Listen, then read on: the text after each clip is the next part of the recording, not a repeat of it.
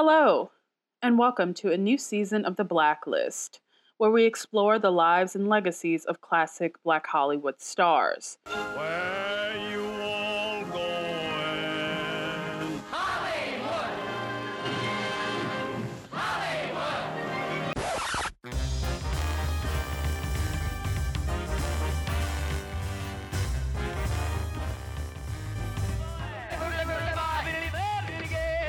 Oh, I know it's terrible of me, Miss B. But you don't know what it is to look white and be black.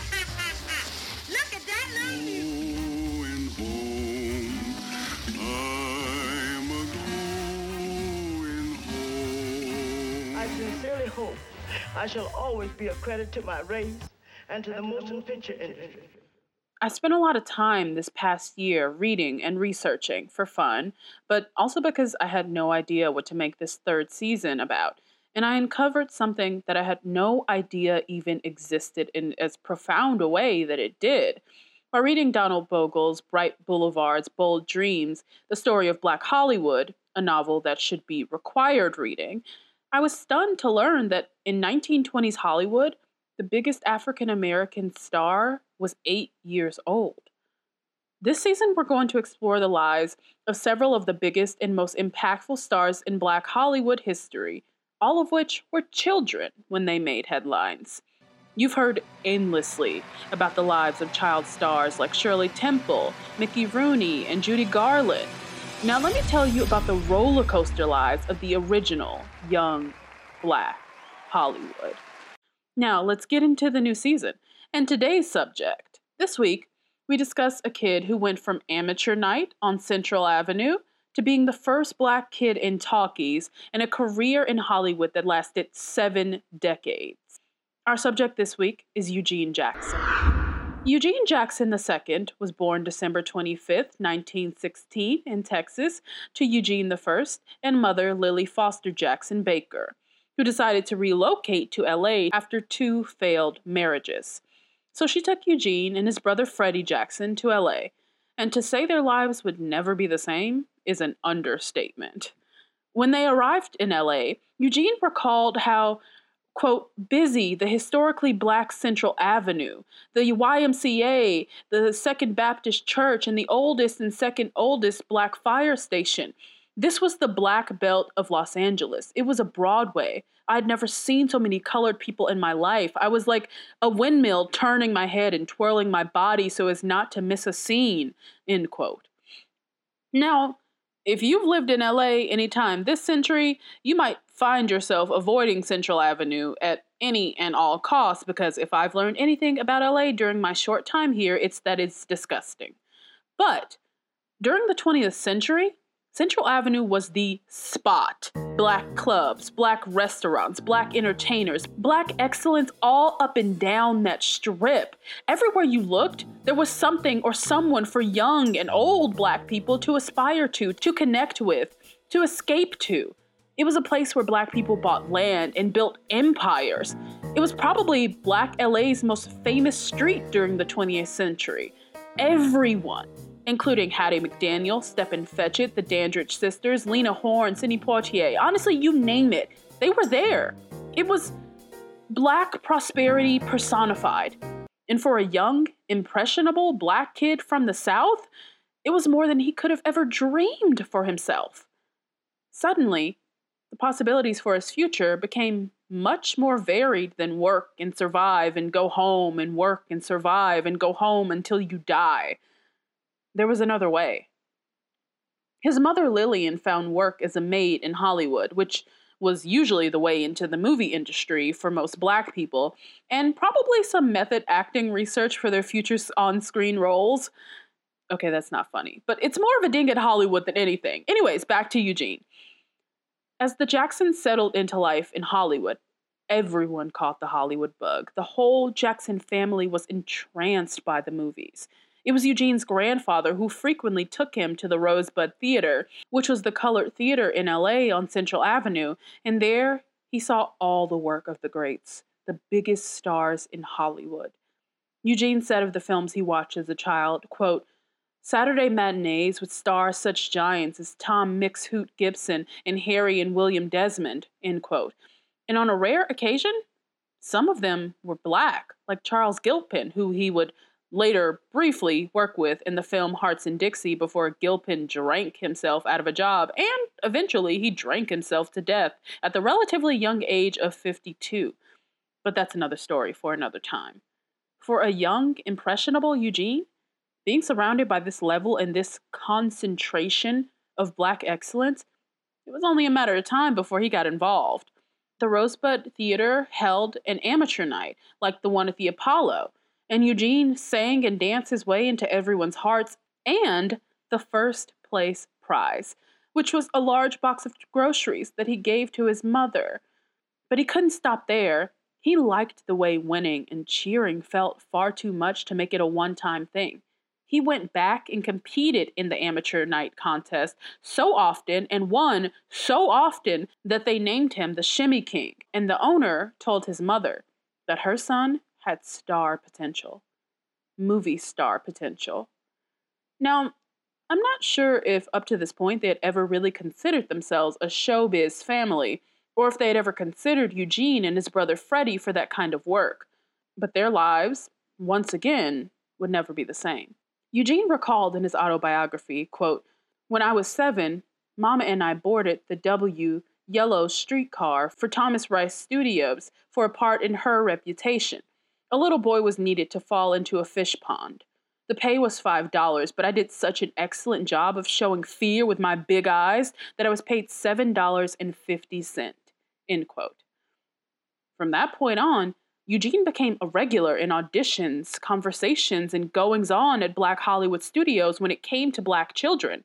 He once said that the studios preferred black kids with dark complexions, big lips, and kinky hair for obvious racist reasons, but it kept him employed and among some elite talent.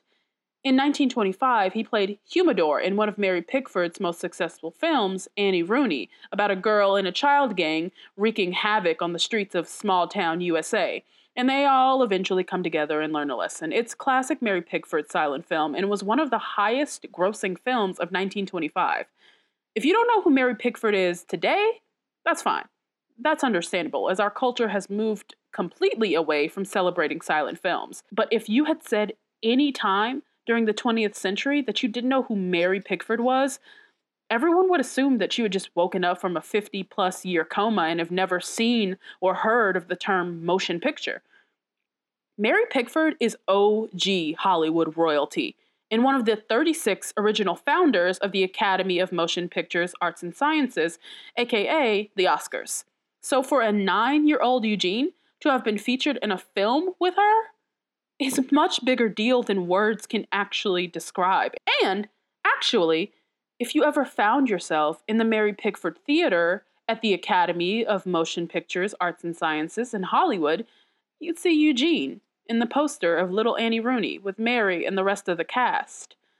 But the road to stardom is not a straight shot to the top, especially not if you're black. So Eugene kept busy in LA between gigs by bettering himself for the moment that big break came, if it ever would. He studied dance and acting with the Loretta Butler, who ran probably the most famous and well-known black LA dance studio out of her own home. Through the years, many students came through there, like the Dandridge sisters, who we'll get to next week. Any black person who was anyone in LA sent their kids to study dance at the Loretta Butler studio, and Eugene was in good company. But dance classes don't come cheap, and the money from bit roles does eventually run out. So he, like most African American stars, still had to supplement his income somehow. So he worked as a page boy at the Criterion Theater, which was demolished in 1941, so there's now an office building where this huge theater used to be on 7th and Grand. And to keep his name and face in the minds of the crowd at the major movie studios, he sold Collier's magazines at the studios, and even though the magazine is out of print since 1957, everything that I've read about it suggests that it was similar to the New Yorker. I use the term loosely because who really knows, but it certainly seems like the type of magazine that seemingly liberal studio executives would have read. However, he continued to work in small bit roles on movies with major stars, hoping that somehow along the way, it would lead him to a big break. And it happened that the director of Her Reputation, a 1923 silent film, told Lily, Eugene's mother, that the producer Hal Roach was looking for a new black child actor, probably to replace Sunshine Sammy, who was moving on to other ventures around the same time. So Eugene took a meeting with Hal Roach and said, quote, I met with Mr. Roach, and he liked my natural acting ability. I did some impromptu acting, and he said I had an open freshness with $1 million smile. End quote. A star was born. No, a star was realized. Eugene signed a 3-year contract with Hal Roach, and in 1925, he started appearing in Our Gang shorts. He was only the second black series regular in the show's history. The first, of course, being Sunshine Sammy Morrison, which you can hear all about in our first episode of this season. It was there he gained the nickname Pineapple because of his chic and well ahead of his time pineapple-shaped haircut. If you'll remember from our last episode, Our Gang was the brainchild of producer Hal Roach, and it eventually became the Little Rascals. But it starred children of all different races and sizes. At 6 years old, he was making more money and had more consistent work than most of the adults in Hollywood, white, black, brown, whatever. The stardom came with perks because Hal Roach treated his kids well, always giving them new toys, suits from luxe department stores, and the Our Gang merchandise, which plastered their faces on every conceivable sellable item, made the children stars. But much like Sammy, Eugene's power grew too big to contain it to his Our Gang commitment. So he left Our Gang before his contract ended to act in many, many, many movies with huge stars like Douglas Fairbanks, Bill Bojangles Robinson, Irene Dunn, Clark Gable, to name a few. He said of this, and of the caliber of stars that he acted alongside, I was hot as a firecracker, popping from one studio to the next, working on 2 or 3 studios a day. I would be picked up by a limousine at one studio and dashed to the next. Can you imagine being barely tall enough for your feet to touch the floor and having a limousine drive you to work every day while being black in the 1920s? He was doing so well as a child that he bought his family a house. He was raised in front of the camera like many child stars. His entire childhood was lived on movie sets, but the performance didn't end when the camera stopped rolling. He did have to tap dance a bit for the white actors off screen, like black performers did, because white people felt that sense of ownership over black people they considered amusing enough to befriend. And so they expected a level of entertainment from the black stars in exchange for their friendship because they view these black people as exceptional and different from the rest of their lazy, uninteresting race. Maybe I'm reaching a little bit, but not really. Anyway, back to Eugene. In 1927, he was featured in an uncredited role in the 1927 version of Uncle Tom's Cabin, which probably remains the most infamous or famous, I can't decide which word fits, version of that film. But all of the major black characters in the film were played by white actors, because for every step forward Hollywood takes, they take 10 steps back. That isn't to say that the tides weren't turning for black actors, because with the introduction of sound into the film industry came the black movie musical. Now, no one is saying that all of these black talkie movie musicals came from an altruistic place in the hearts of studio moguls, not at all.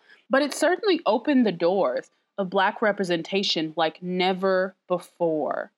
And with Eugene Jackson's appearance in the 1929 Hearts in Dixie, he became the first black child star to appear in Talkies, and his skills as a dancer came in handy for the Talkies. Hearts in Dixie starred Stepin Fetchit and Clarence Muse, and is set to celebrate African American music and dance and characters with dignity who were not slaves. You know what that means. Now, obviously, you have to take this with a grain of salt, as it is coming from a white studio, a white director, a white producer, a white screenwriter, and thus contains a great deal of pandering. However, critic Alan Locke said of Hearts in Dixie, quote, "Its greatest artistic triumph is that of the Negro voice in song and speech," end quote. The introduction of sound was enough to shock the film industry, but this was next level major. And Eugene was only 13 years old. Now, as far as whether or not you can actually watch this movie, the only evidence I have found that it isn't lost to history, like a great deal of silent films, is from the Library of Congress website that says there may or may not be a copy of the film in the registry, whatever that means. During the 1930s, Eugene and his brother Freddie worked at any and every studio that they could. They spent the years 1935 to 1937 at Disney Studios dancing for the Dumbo movie, but of course, like many black actors, they weren't fairly compensated. Film scholar and family friend says, quote, "As a side note, Eugene and his brother Freddie were rotoscoped by the Disney studio and their dancing was used for the crows in Dumbo," end quote. And you can see frame grabs from their footage in Mindy Aloff's book, Hippo in a Tutu, Dancing in Disney Animation. In the 1920s and 30s, he appeared in vaudeville shows billed as Hollywood's most famous colored star. And at 16, he headlined his own vaudeville tour and he danced and sang in 89 cities and 16 states before returning to film in the 30s and 40s in the Harlem Tough Kids, which was like the black equivalent of the Dead End Kids or the Bowery Boys or the East Side Kids or whatever name you call them. They were a group of young, scruffy-looking actors who got into a lot of shit in their films. But with his face looking less and less childlike, and the industry changing rapidly as the years moved on, there was less and less work for actors who looked like Eugene. Vaudeville was dead, and the work became roles like congregation member and office worker. This isn't to say that he didn't work consistently, because he did. There wasn't a year in his career that he didn't appear in a film after the decline of his childhood stardom. But it wasn't like before. He wasn't being driven around from studio to studio in a limousine that stretched a mile long. But in 1968, he was a regular on the series Julia, the first network sitcom to have an African-American woman as lead. Rest in peace, Diane Carroll. Ugh. He played Julia's uncle, but after that, there was almost nothing. His last major role was in the Addams Family movie in 1991, playing a one-armed musician. And in 1999, he wrote an autobiography titled Eugene Pineapple Jackson. And on October 26, 2001, at the age of 84, Eugene died of a heart attack in Compton. He was survived by his wife of 55 years, Sue Jackson, and his 3 children. His career spanned 75 years. He saw the industry change at a pace that killed many of his friends and peers. The constant fluctuation of his place and of Black people's place in the film industry in general almost gave him the same fate. It's the most frustrating thing to read and learn about trailblazing Black heroes like Eugene Jackson, only for most of the stories to end the same way. He died in obscurity, his name not featured in the vast majority of the credits of the films he appeared in. I can't say whether or not he felt the same way, and I don't mean to diminish the life he led after his childhood stardom, because it very well could have been the life that he wanted to live. I understand that people measure success differently, but a person as trailblazing as Eugene Jackson was at the age of 6 should be burned into our memories and written into our history books as more than a footnote. Eugene once said, "My gift from God was a flair for entertaining." And that is how he should be remembered. Not as a background actor, not as an extra, but as the essence of what it took to be a Black performer during this era, to take pride and joy in his ability to do the thing he loved most in life, perform. Thank you, Eugene, for the space you created for us. I hope you feel the appreciation from wherever you're resting. Thank you so much for listening to this episode of The Blacklist, which is hosted, written, and researched by Mariah Woods, and brought to you by Textured Air. If you like this, be sure to leave us a review and subscribe to make sure you're alerted when we drop episodes. All episodes can be found on iTunes, Spotify, and podcast.com. Be sure to check out our website, texturedair.com, for more content celebrating Black women. And be sure to follow us on Instagram and Twitter @texturedair for updates. Until next time.